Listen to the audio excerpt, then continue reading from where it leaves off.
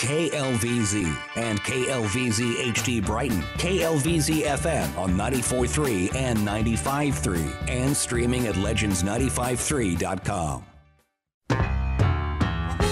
Welcome to the Garden Wise Show with Colorado's most knowledgeable and entertaining garden experts, the Garden Wise Guys, Keith Funk and Jim Borland. Get ready for gardening tips that you can use right now, new plants, hot products, and the latest from horticultural science. The lines are open, so call into the Legend Studio now, 303-477-2473. 303-477-2473. On the air since 1994, the Garden Wise Guys have the answers to your questions about gardening in the high-altitude desert of the Colorado Front Range. And now, here are your hosts, the Garden Wise Guys.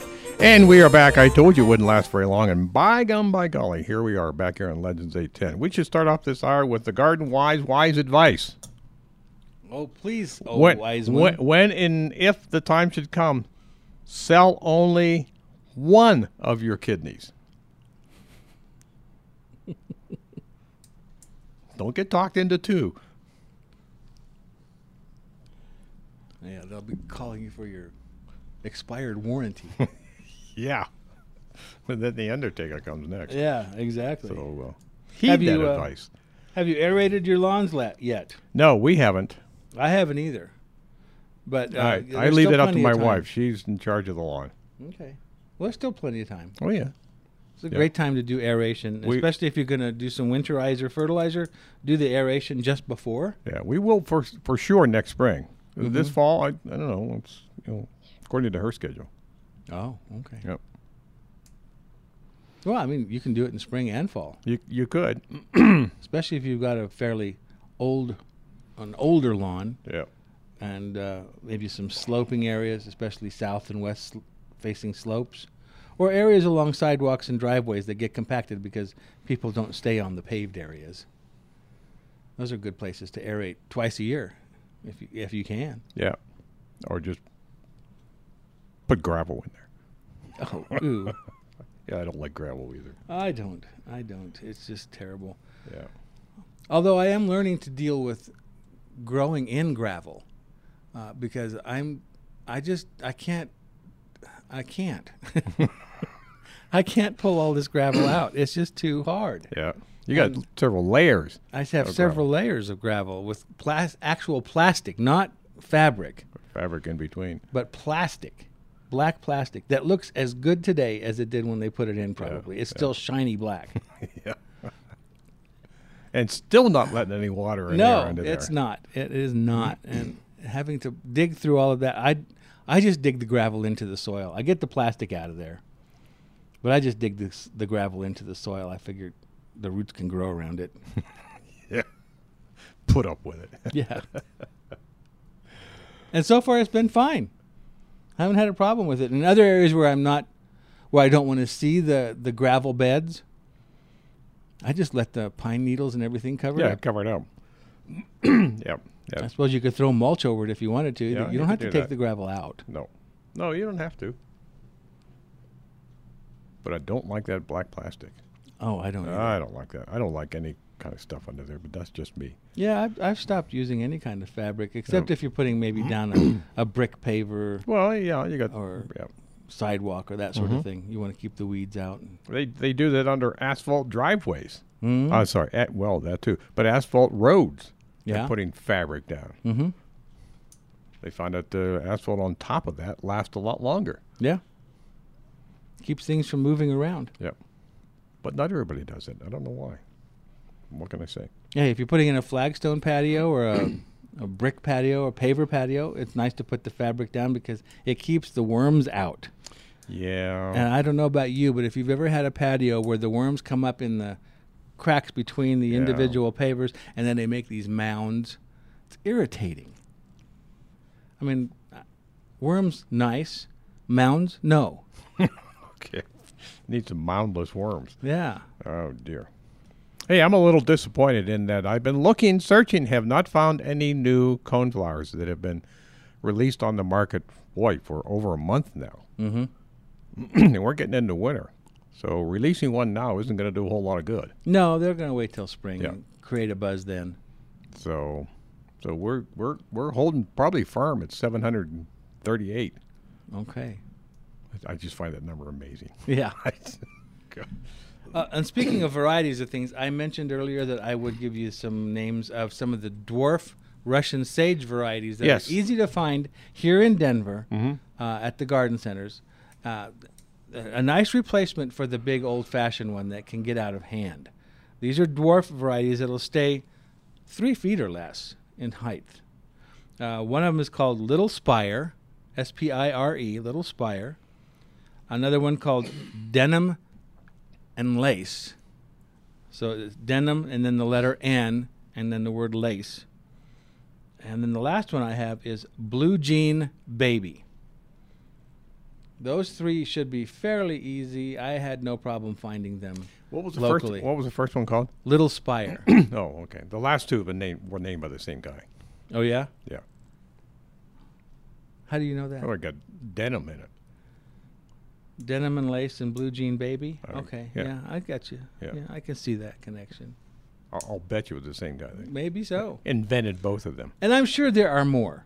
I'm sure there are more varieties out there. Those are just the sure. 3 that I know are readily available here in the Denver market. I'll bet there aren't 738 of them. I'll bet they're not. I'd be surprised if there were 12. Okay. How many other plants, garden plants, do you suppose there are? Over 700. Iris comes to mind. Daylilies, Easy. Daylilies. roses. Okay, roses way beyond that. Yeah, yeah. What else? Heuchera, coral bells. Well, they're getting there, yes. Yeah, hosta. There are lots of them. Lots of hostas. Those come to mind. But I'm sure there's... Have you seen pictures of people who collect hostas? I have. They're typically back east, Mhm. and they grow them under trees, typically. Or in for right pots. shade. And the entire landscape is filled with a couple trees and hostas and nothing else. Mm-hmm. Of every size imaginable. Some of them are giant leaves. I typically I have this show that I like to watch. It's a show from the UK, Mm-hmm. and there they have real problems with slugs and snails. Yeah. Not like the puny little problems we have here. Yeah. There, it's the ground is crawling with them, Yes, and they're big, too. and they love hostas. Yeah. So people who collect hostas there typically grow them in pots above ground. Well, of course, pots are typically above ground, but raised pots off the ground in an effort to keep the slugs out. And, copper strips and Yeah. they go to all kinds. Wool, Really? lamb's wool, they'll put on the ground. Apparently slugs don't like that. Huh. I don't particularly care for the look of that. Looks kind of But I could see how odd. you could put a copper wire around the base somehow, and it would be unobtrusive. Mm-hmm. It wouldn't take a very big piece of copper wire. Yeah, that or they have copper tape available. Well, That- yeah. it's about half an inch wide. That used to be very, very popular until the price of copper went up. Yeah. So they're coming up with but the paper infused with copper, whatever the proper word is there, would work as well. Yeah. Something about an electrical charge or Yep. the slugs don't like to crawl over copper. So buy some copper pots. Oh God! And they used to have those too. in the past. Yeah, exactly. And those don't last long at all with soil in them. No. they just get eaten up pretty fast. But boy, are there some cool hostas out Oh there. yeah, absolutely. And I'm still waiting for some good red ones, red-leafed ones coming in. Mm-hmm. I have one that has red stems, Yeah, but it doesn't really extend up into the foliage. it's a matter of time. Yeah, no doubt. I mean, they've done it with Chinese evergreens, the aglaonemas. Mm-hmm. Bright red leaves, Oh, almost like yeah. a caladium. Yep. Really nice. Of course, you have to pay a big price for them, too. They're not cheap. True. But they will be eventually when they figure out how to tissue culture them. So lots of fun things coming up in the future in horticulture with some new varieties. Right now we have Jolene on the line who wants to talk to us about watering trees. Good morning, Jolene. Good morning. How Hi. are you? Just dandy. What's going on with you today?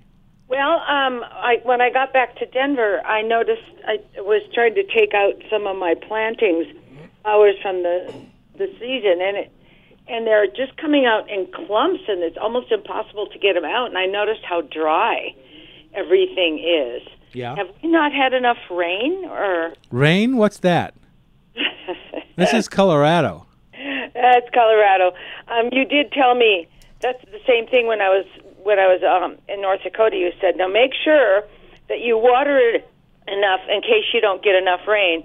Well, 2 days before I left, the week before I left, I got 2 inches one day and then 2.5 the next. So I thought, yeah, 4.5 is good enough, and especially since there's been they've had a severe drought. Sure. And so they've gotten more rain in September and October than they got almost all of last year. Well, I tell you what, here in Colorado, we are, compared to other parts of the country, if people in Virginia got the amount of water that we get in 1 year and are happy with, of 12 inches, they would consider themselves in a severe drought all the time. Yeah. And if that went on for 2 years in a row, most of their plants would be dead. Yeah. Yeah. Yeah. Well, the crops mostly were didn't do anything, and so because we buy crop insurance, and it was a total loss. Yeah. But so that's pretty hard on them. But the good news is that because of all the rain, the crops that have been taken off are now coming back with grass. So anybody that had cattle and didn't sell them all was able to put them out on their fields. Oh, that's nice. Yeah, that's a good thing. Well, I guess I've been on farm too long. So anyway, what I noticed back when I was here that it's just been, it seems really dry because I could barely dig down. It is very dry. Yeah. We really haven't had much of any moisture to speak of. Okay. So I probably should. I was going to turn on the sprinkler system again today and get the yards watered and stuff after we pull up some of the leaves. So anyway, is the autumn blaze, is that like a Janella maple? No, that's it's the autumn blaze. I think it's a hybrid. Yeah, it's a silver maple, red maple hybrid. Okay, because I have a Janella maple, and it usually gets really bright red, Yes. and it didn't do that this year. That might be because it was too dry. Yeah. Okay, that's what I was thinking. Yeah.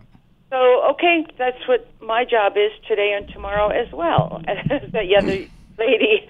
So, okay. Yeah, when you get done watering, take your trowel or your shovel out there and dig down in a couple spots and see just how far that water went down. I think you'll be surprised. Yeah? And it doesn't go down very far. Nope. Well, how could it? It's hard as a rock. Wow. Yeah. That too. And if you can, measure how much water you're putting down. In inches. In inches. In inches. Yeah. A little tuna can thing. Yeah. Tuna can, yep. Okay. Cat food can, yep. Yeah, we've been losing a little over half an inch of water a week now, which is a whole lot better than it used to be. We were losing a couple of inches a week. Yep. But now we're losing about, I have 0.68 inches Yep. this last week. Yeah. At DIA was 0.66. Okay. So, yep. So we've been losing water, not gain. Okay. Oh no, we're not. We never gaining. gain water. I don't think it's ever got into the positive. I don't think so either. Yeah, it's it's different soil and different ways of moisture and everything from North Dakota to here. Oh, absolutely. Yeah. Uh-huh. So anyway, okay. Well, I appreciate y'all. So I will talk to you later. All right. Thanks, Jolene. Thank you. Thank you. Bye. Speaking of water, precipitation per year, I have a brother that lives in Tucson, and he emailed me a couple days ago and said, wettest year ever in Tucson. Okay. And how many inches? Oh, boy. Not much. Not much? No, not even close to our low here. Last year, we only got 8 inches here. Yeah. And we had a wet spring this year here. Yeah, I just made a note. I'm going to check for next week where our precipitation level is for 2021. Yeah. I think we're going to be below average. Yeah, as dry as the summer and the fall has been, I don't think that all that water we got in the spring Well, of course, it doesn't help during the summer. We had it in the spring. It got used in the spring. Yeah. That didn't help in the summer. I looked at the drought map, and I think eastern part of Colorado was in a mild drought right now. Yeah. The western side is in a more severe. I don't think it's severe. It's whatever, moderate drought or something. There's categories. It's not I'm that, sure. It's Yeah. not that deep, almost black color on the map, indicating that hasn't rained here in 20 years. Yeah, that's right. All right, let's see. Our telephone number here is 303-477-2473. Learn it, live it, love it. Just like Pat did. She's ready to talk to us about cutting down pampas grass. Good morning, Pat. Hi there. Hi. I've got a real issue with about 10-foot tall pampas grass. Uh-huh. It blew in from the neighbors. I love it, but now it's probably time to cut it down. And I want to know how close to the ground, and is this the right time? Well, I'd say most people leave the pampas grass up, the hardy pampas grass. They leave it up during the winter because it's fairly decorative until the snow beats it up. And then at that point, you can cut it down. But you can cut it down now if you want to. I'd cut it down to about 6 or 8 inches tall.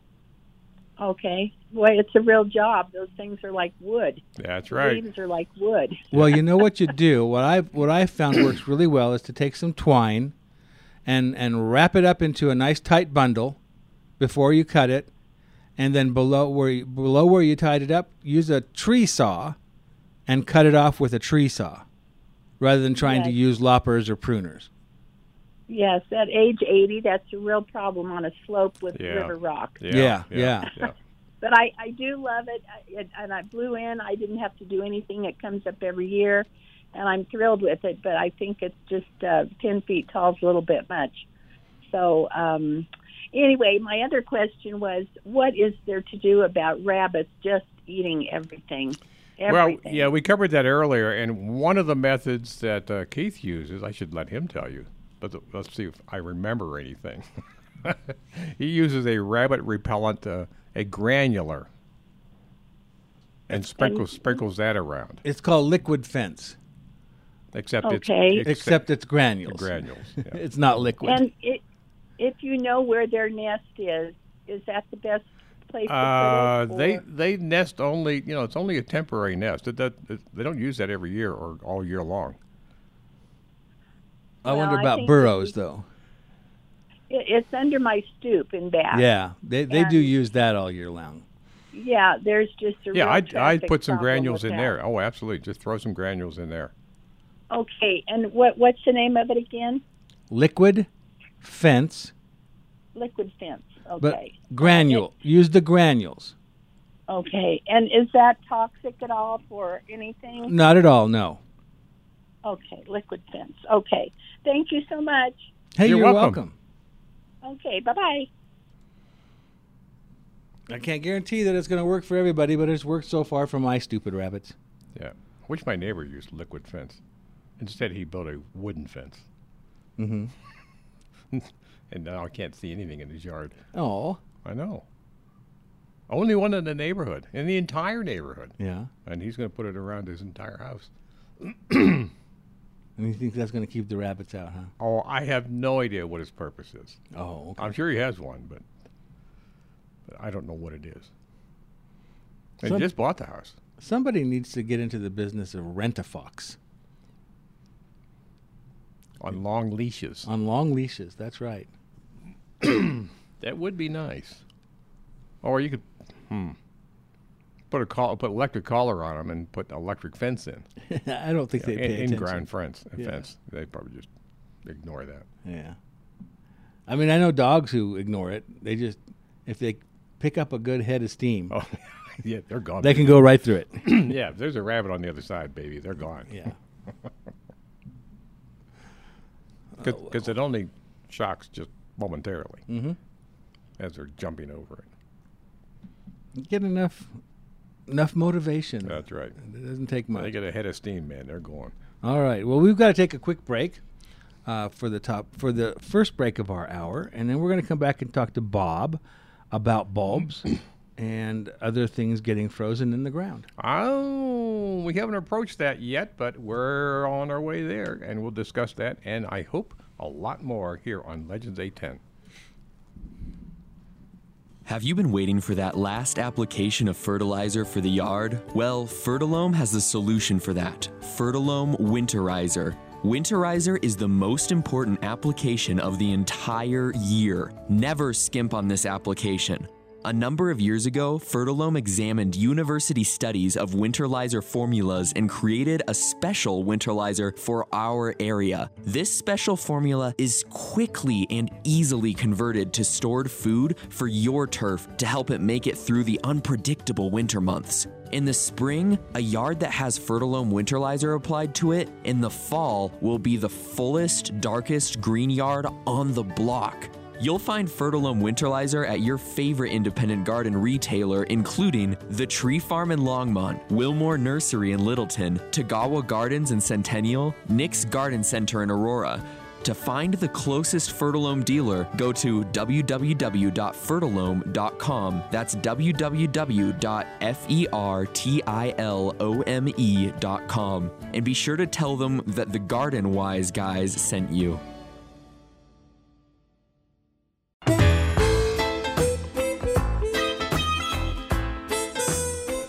And we are back. We're about to take your questions here as soon as we get ourselves motivated. Do we need a cup of motivation over here? A kick in the pants. However, having mentioned that, there are things we can celebrate today. One of which is Slap Your Annoying Coworker Day. You can do that? Well, I think you should be careful. I think so, too. I don't know why. Mind yourself in come a up heap with of a day trouble. That. Did you know this one? I didn't know. I never thought about it. Because if I did think about it, I would have probably have said, yeah. Swallows, they go to Capistrano. Mm-hmm. They come on a certain day. Well, it's not quite all of them on that day, but close. They depart from San Juan Capistrano on a particular day. Is that right? Yeah. How do they know? How do the swallows know to do that? I don't know. I don't know. Another master's thesis. There must be a lead bird someplace. A king bird. Not the king bird, but a alpha king bird. Yeah, An alpha bird yeah. that tells all the rest of the birds what to do and when. Because vultures come into Colorado. I don't know if they come on a particular day, but I think it's close. Yeah. I wonder if they leave on the same day. Well, and hummingbirds.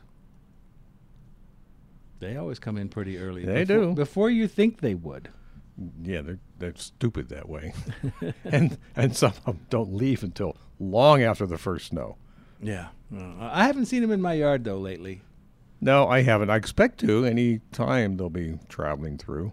I think they've already traveled through. Oh, there's always hangovers. They're just layovers. No, those are the dumb ones. Yeah. They didn't pay for their luggage or something. It's just they'll be here a while. Flights have been canceled. Sorry. Well, let's get out to the phones. We've got 3 open lines, and you can take one of them if you 303-477-2473. And let's go see what Bob is up to right now out in Aurora. Good morning, Bob. Good morning. Hey there.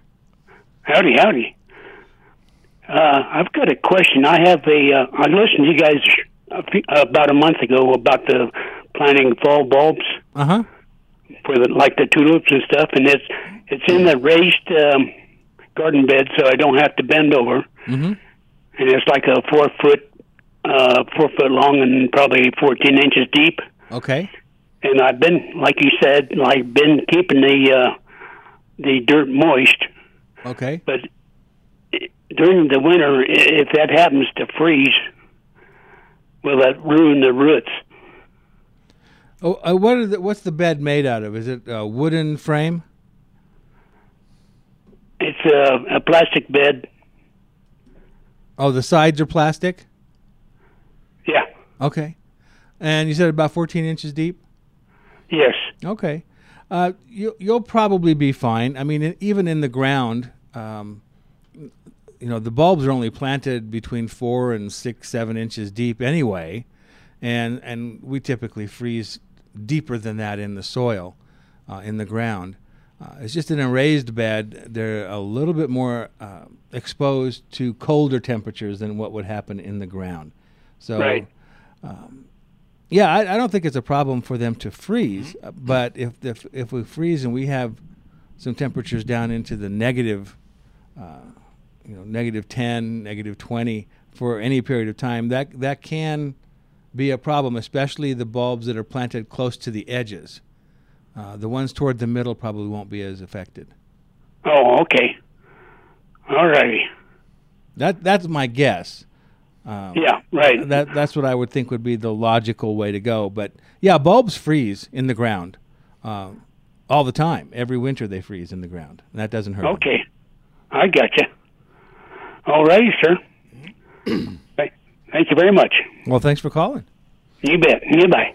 Yeah, we got to get away from thinking that freezing is the ultimate condition that determines a lot of things. Yeah. It's not freezing. It's temperatures lower than freezing. Mm-hmm. And in many cases, temperatures slightly above freezing that are the ultimate determinants. True. Yeah, and like I said, for all these plants, whether they're bulbs or perennials or trees and shrubs, that if they're in the ground, there's a huge mass there to moderate those temperatures. Yeah. They don't drop much below freezing at all. You don't have to get on very far before the temperature is like 55 degrees. Exactly. And stays that way forever. Mm-hmm. But in a raised container, in a raised bed, Different story. Yeah. Yep. So some years you'll be fine, Mm-hmm. and then some years you'll wonder, where is everything? Yeah, everything's dead. Mush under there. Yeah. Not because they froze, but because they went below freezing considerably. Yeah, below their tolerance level. And every plant, every variety of plant, I'm assuming, has a little different tolerance. If you want a generalization for, and this applies to woody plants only, most of the roots of woody plants, no matter what part of the world they come from, excluding tropical plants, are hardy only to 20 to 25 degrees. If it gets lower than that, they start dying. And we're talking about the soil temperature getting to Soil that, temperature. not the air temperature. Now, there are exceptions, and don't ask me what they are, because this is one of those situations that it has not been studied very well at all. Mm-hmm. I have a whole long list of root-killing temperatures for a long list of plants, almost none of which you've ever heard of. So the research has been done in other parts of the world. Yeah, So it doesn't help us much here. that's true. So when you're trying to grow things in containers like perennials and woody plants, you're taking a big chance here in this part of the country. Yeah, and oftentimes just the the material that the container is made of Yeah, everything makes can a make a difference. difference as far as creating a thermal break Yeah, or having any insulating value. Plastic, not so much. not so much. Ceramics, not Not so much. Wood, a little better. Yeah, definitely. And Wood if is your much better. container is up against the house, big difference. Mm-hmm. And I would encourage you, if you're wintering things in containers, move them up against a north wall. Move everything, just cluster all the pots up against a north wall. If you don't have a north wall, you can do it go to an east wall. But try to avoid south and west facing walls. It seems counterintuitive, but you don't want them heating up during the day and then freezing at night and then heating up the next day and freezing that night. That's really hard on plants. Yeah, if you can put insulation around those pots that you put up against those walls, that would be even better. And what works? Almost anything. Bags of leaves work pretty good. Yeah, rake them up in bags and pile them around the pots. Yep. That will help. But keep the top open so that you have access to make sure that you're watering during the winter, because those containers will dry out. They will. And that's another killer, is that letting them dry out. That'll kill them faster than the cold. So if you have any questions about what you're going to do over the winter, give us a call. We got plenty of experience in killing things. I've got some pots in the backyard that are made of a high-density foam. Mm-hmm. They're lightweight, they're big pots, and they look fantastic. They look very realistic, but they're made of foam, and foam is a very good insulator. Yep. And I've wintered things through in those easily, including hydrangeas. Oh, what also makes a difference is the volume of soil in your pot. Yes. Little pots, No. forget it. Yeah. But really big pots, and Keith's talking about a pretty good sized pot. Yeah, I'm talking 20, 24-inch diameter Yeah, pot. not many people have those. No, that's as big as almost as big as a whiskey barrel half. Yeah. So, any questions you have, why give us a call. Don't ask us if your pot is 13 and a half inches wide, if that's going to be the magic, the width. Sorry, we don't have those kind of calculations. No. But I can tell you, if it's a 2.5 inch pot, it's not going to make it. 6-inch pot, probably not going to make it. And then we get into how cold's the winter going to be this winter, Keith? Yeah, exactly. Yeah, I don't know. Now there are ways to professionals use to winter things over like that under frost blankets and what have you, and they're in 3-inch, 4-inch, 6-inch, 5-gallon pots, that sort of thing. Yeah. But there's a science to that. Mm-hmm. Not many people want to look at that in their backyard or front yard. And it makes a difference what part of the country you're in. Mm-hmm. They know how to do it here in Colorado, but once you go up to North Dakota, it ain't going to work up there. Because there they experience 30 below zero almost every winter. Yeah. And that's tougher to winter plants over in containers. And then when they're covered up like that, critters get underneath. That, you got another problem. Yes, critters indeed. And then you have snow. Yeah. Snow helps, actually. Snow is a great insulating blanket. You can pile snow up against your plants. But it's those temperatures that are dropping down into the single digits and below that are really damaging. That and dryness. So plants that are nice and well watered and well hydrated going into those colder periods are much more likely to survive. No, we don't need to take a break. Oh, okay. Let's not take one then. No. What we need to do is go out and talk to Mordecai. Oh. Good morning, Mordecai. Hi, Mordecai. Mordecai, are you Mordecai, there? are you there? And if you're not, put one of your hamsters on. I am here. Can you hear me? There we go. We can hear you now. Mordecai with Stump Removal and Daughter, somebody that we talk about all the time, most of the time in a positive manner. Most of the time. And I appreciate that. And if you're honest and you're not positive about me, I don't appreciate that. I don't blame you. So Mordecai, like I said, is with Stump Removal and Daughter, and they are the people that we like to recommend for removal of tree stumps from your yard, grinding them down and getting rid of them, but also tree pruning. You do that as well. Yes, we do, and we're getting kind of spooling up and getting ready for the fruit tree pruning season. Mm-hmm. So, and last year was really, really difficult on fruit trees. As I'm sure all your listeners that have fruit trees have seen the to some extent devastation on these fruit trees. But last year they were going into hibernation, and then they were coming out the next day. I know a couple of them moved up to South Dakota just to get away from the warm air. Yeah, so we've come up with ways of dealing with it if they're not deeply into hibernation, and but the fruit trees are, they're problematic here in Colorado, as you gentlemen well know. They can be, and they need to be pruned properly, probably more so than any other kind of tree. Absolutely, and my guys are they're tremendous on them, and we prune them. Anyway, we've had some really good experiences with the fruit trees, and I'll tell you, we've had a banner year business-wise this year again, and mostly, or a good deal of it is from the. And I'm always ready to say the wrong radio station. Yeah. The station that we're on now, but the most enjoyable group of people that we have are the customers that come in from your show. They are enjoyable and knowledgeable. I learn something new from every time I go out to them, because I'll say, well, that's an autumn place, and they'll say, no, it's an autumn place, but it's a left-handed one. Ah, yes.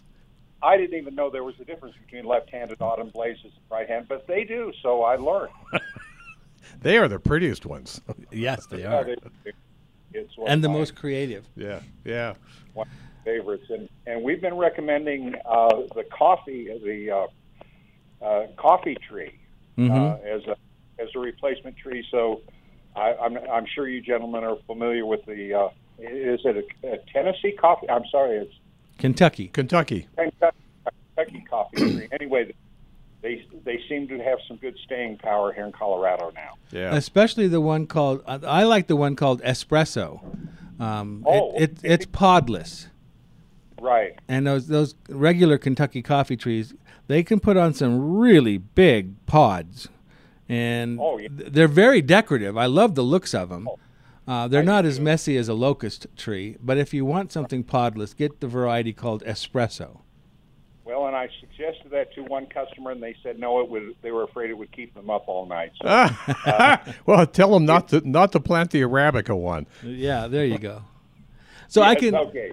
as a individual here that has used Mordecai's incredible services in the past on my own yard. His company is the only one I'll let on my property, as far as trimming my trees and taking out anything that needs to be taken out. Mordecai, stump removal and daughter, him and Peter.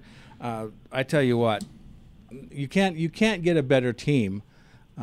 They come in and they do a fantastic job, and I swear I will come home at the end of the day after they've been on the property and wonder.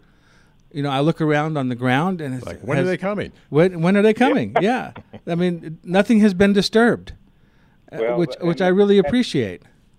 That is our goal, is to work at a level of excellence, and it makes it so much easier on all of us, by the way, because if I look back at a job or any of my guys look back on a job and they say, it's not quite good there, we know what to do. Go back and take it to a level of excellence, and then we can leave. It's real simple. The simple business model we have. I answer the phone or I return the calls as quickly as I can. I say that when I'll show up, we'll show up. We do what we say we'll do, and then we thank the customer. Well, that's my entire business model. It's not taught at Harvard, by the way. and my competition doesn't seem to understand it, and politicians think I'm gibberish whenever I say something like this to them, because they don't even get a clue as to what that is all about. But it simplifies my life to aim at excellence and never settle for anything less. Well, Mordecai, you want to give us your telephone number so that our customers who need your services can give you a call. Right. Oh, bless your heart. See, at my age, the fact that you think I can remember my phone number, oh, my God, thank you for that. I appreciate it. You're welcome. Okay, my phone number is 303-246-6891.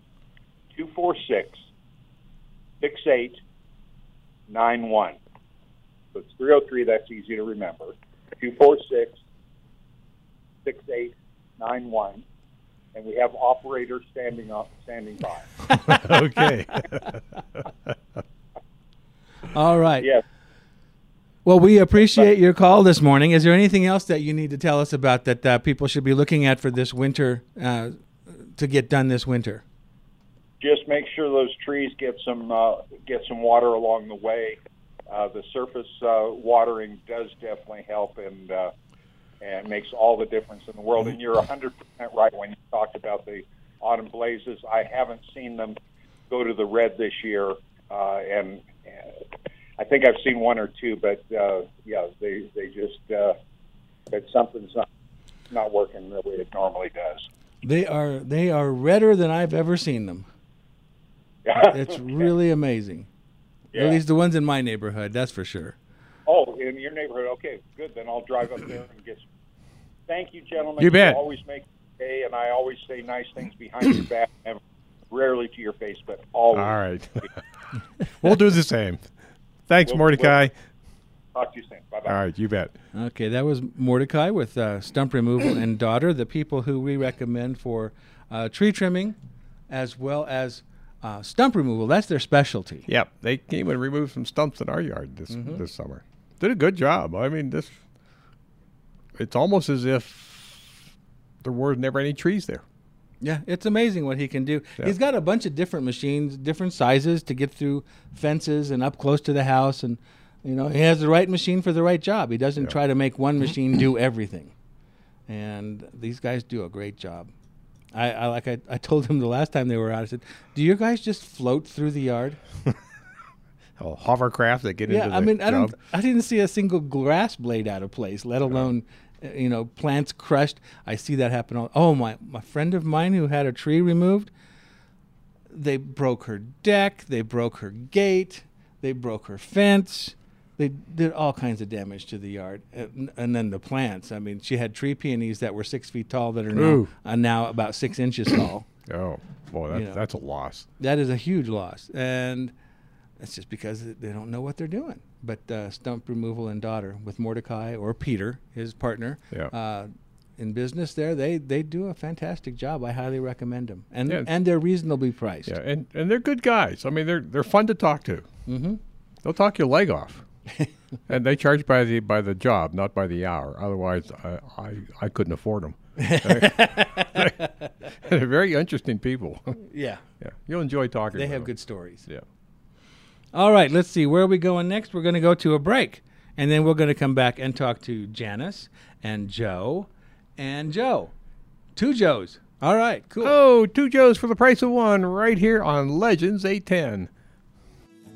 Pumpkins, gourds, straw bales, winterizer for your lawn, insect treatment for your trees. Jared's Nursery Gift and Garden on West Bowles Avenue in Littleton is the place to be to get everything you need for this time of year. Don't forget tree wrap for young, smooth-barked trees. There is a nice selection of pumpkins in a variety of shapes, sizes, and colors. All of them are locally grown, and most of them have character, not the peas in a pod you find at the chain stores. There are carving pumpkins, pie pumpkins, colored or Cinderella pumpkins, wee pumpkins, and Jack B. Little pumpkins. Also, of course, interesting ornamental gourds. Pick them out individually. Don't settle for a prepared bag. Bring the kids or grandkids and let them enjoy Jared's Galleria of ghouls, maze, and corn pit. There is no charge for these activities, and the kids love them. Jared's Nursery Gift and Garden Center is a family-owned business serving you for 42 years at 10500 West Bowles Avenue in Littleton.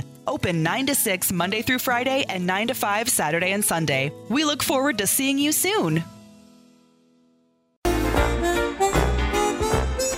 And we are back. We are taking your phone calls because we have 2 of them online right now. Yes, we do. We're going to go out and talk to Janice about roses and bulbs. Good morning, Janice. Good morning. Hey there. I wanted to hi. I wanted to ask you if there is an advantage with the dry season that we've had this fall, and I hear we're not going to get any more moisture before the end of the month.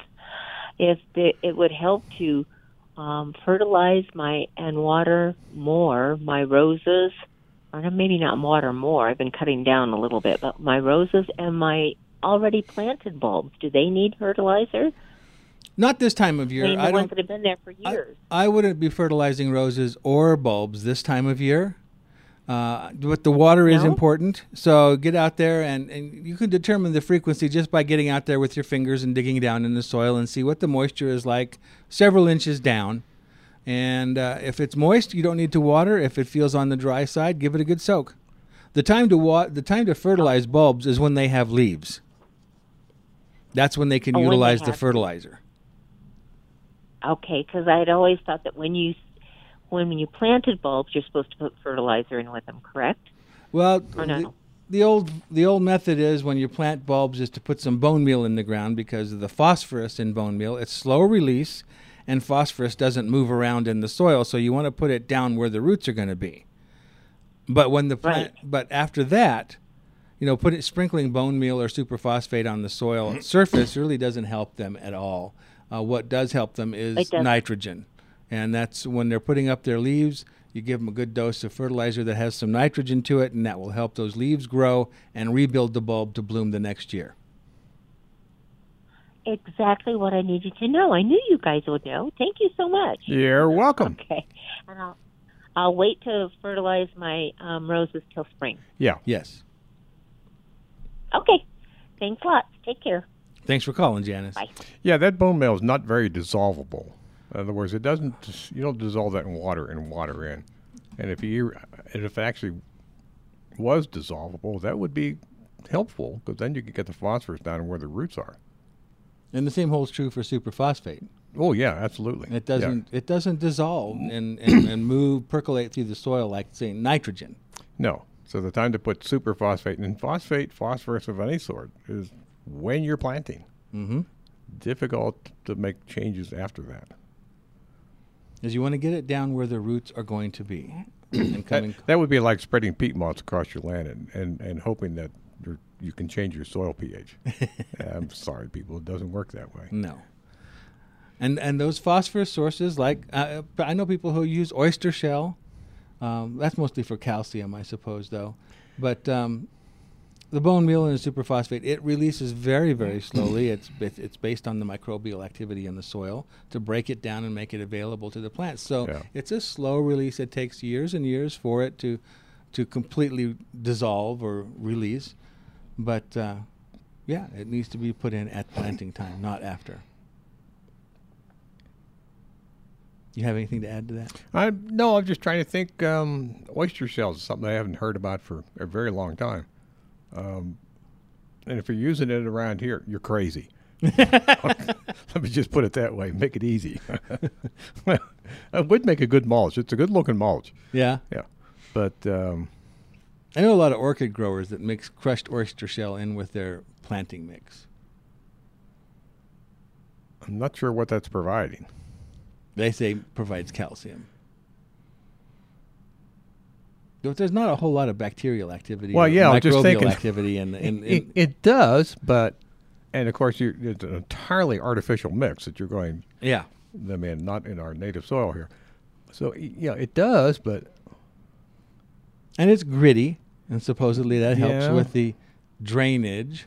But you'd have to use it in a large enough volume for it to be affecting drainage at all. If it makes you feel better, go ahead and use it. But I don't it's know an expensive addition, that's for sure. And it really shouldn't be. Well, no, you wouldn't. There are places on the coast that have many feet of oyster shells on the shores. Well, I'm sure that it's not the price of the oyster shell itself. It's the processing, the bagging, and the shipping. Yeah, that's true. That adds to the cost. That's where your major cost is. I keep thinking of these indigenous people on the tip of Tierra del Fuego. Mm-hmm. One of their only foods were oysters and clams and such. Oh, yeah? And they have these, I guess they call them middens, where they hundreds of years are spent in the same place opening those things up and throwing the shells away. Yeah. And there's many, many feet of shells there. I'll bet. I bet they have some good recipes over that many years figuring out how to make them taste better. I don't know what that would be because I don't know if they even had any containers of any sort. Yeah. Oh, well. Let's see. Let's get back out to this. Yeah. The phones here. We've got Joe in Lafayette wants to talk about blueberries, my favorite subject. Good morning, Joe. Hi. I have a small blueberry plant that I bought a couple years ago, put it in the ground. When I say small, it's like under a foot. And I put it in the ground. It just sat there and turned yellow. Mm-hmm. So I found an article online from CSU about the alkaline soils, but maybe you could grow them in pots. So I put it into a pot that's about 16 inches wide and a little over a foot deep. Mm-hmm. And it is nice and dark green this year and even had a few little tiny blueberries. So as far as winterizing, one article said cover it with burlap. And I don't know if that's just the top sticking out of the ground, or should I protect the whole pot down, the whole pot's above ground. So how should I protect it? Is it a decorative pot? It's just a plastic pot. Okay. Do you have a vegetable garden that's Yes. You got what I do with my some of my plants. I just did this about a week or so ago. Is take that pot and take it over to the vegetable garden, dig a hole, and bury it up to the rim of the pot. Okay. And then keep it well watered, and that's really all you should have to do. The plant can it's fine above ground as far as the stems and so forth. You don't need to cover it with burlap. Okay, so as long as the roots are protected, Yes. it's going to be okay. Yeah, And that's then right. I added, peat, and I even got this soil acidifier. Will that have to be added or more mixed into the soil every year? Not necessarily, I wouldn't think, but you would need to fertilize with an acid-producing fertilizer. Okay, good. And then I try to grow gladiolus every year, and this year I had maybe 2 blossoms out of several bunches. So usually I just leave them in the ground and try to mulch well around them, but I'm going to try to dig them up. So you can't just pull them up out of the soil. You've actually got to dig them, right? You'll have to dig them. Yeah. Okay. I mean, they're not very deep, so. Yeah. And then just keep like in a garage in a cool place, but not freezing. Non-freezing, yes. Non-freezing. Do I need to wrap them up in anything to keep them moist? Or Not necessarily. Not gladiolas, no. Okay. Any other hints about how to make them bloom? Because I've had beautiful ones years ago, and then they just kind of fizzle out. Yeah, I would ensure that you have a very well-prepared soil. The better the soil is prepared, and I'm talking about putting organic matter in it. Yeah, I have. A garden soil, if you will, a vegetable garden kind of soil. Okay, and added compost. Add compost, and I'm hoping that your gladiolus haven't become infected with a virus.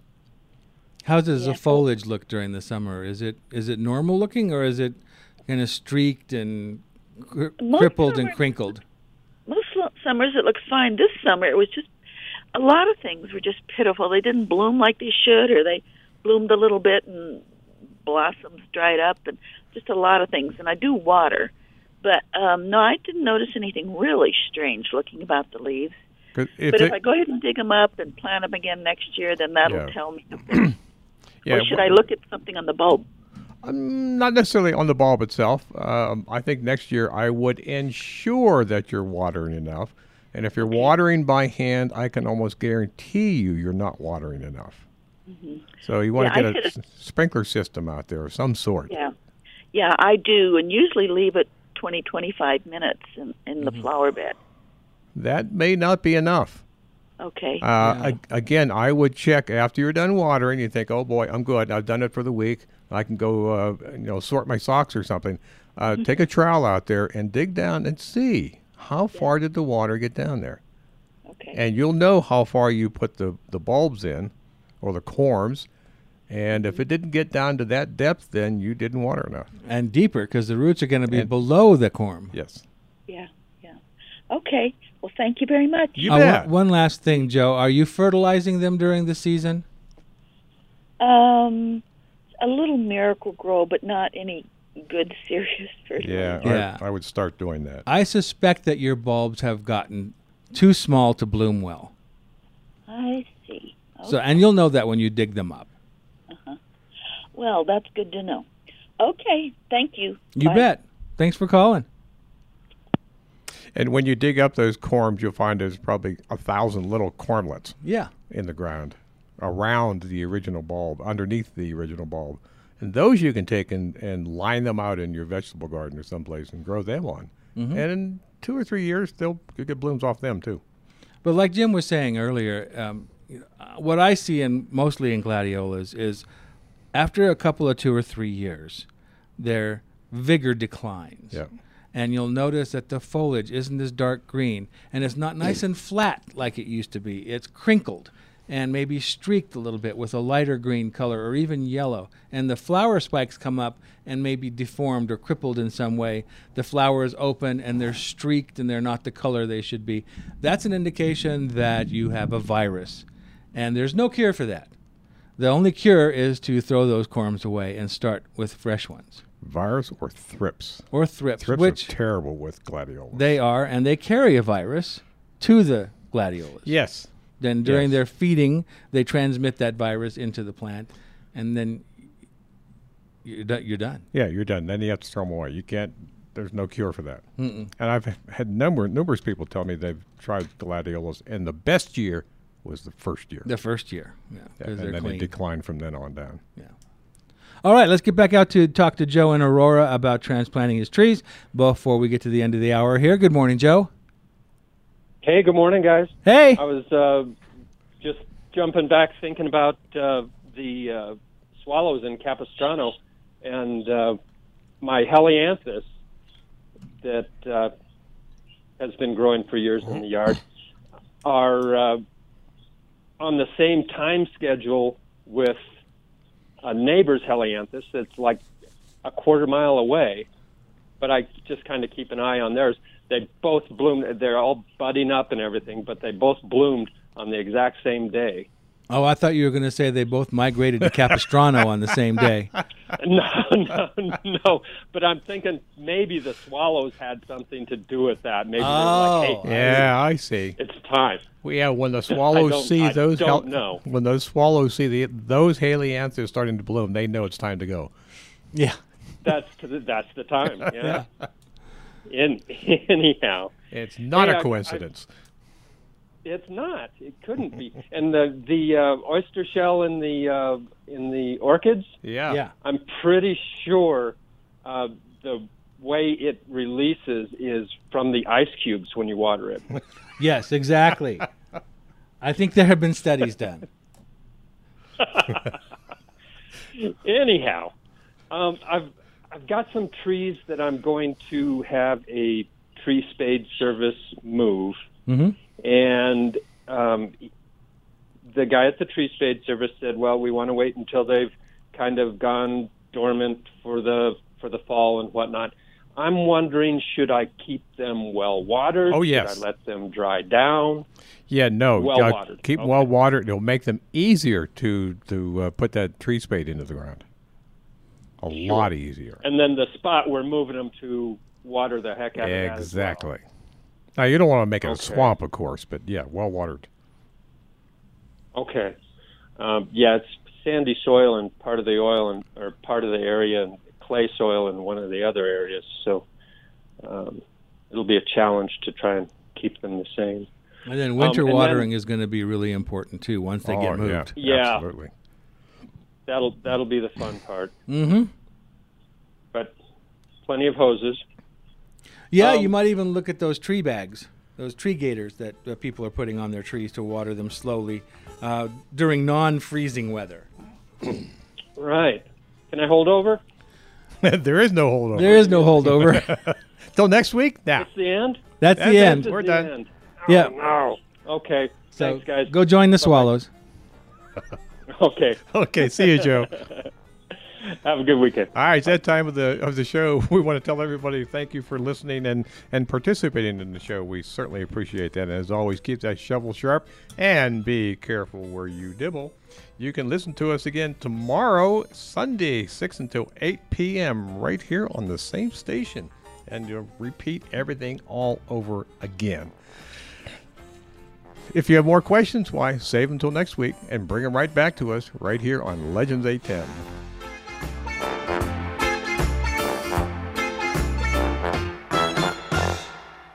The preceding program is sponsored by JK Communications.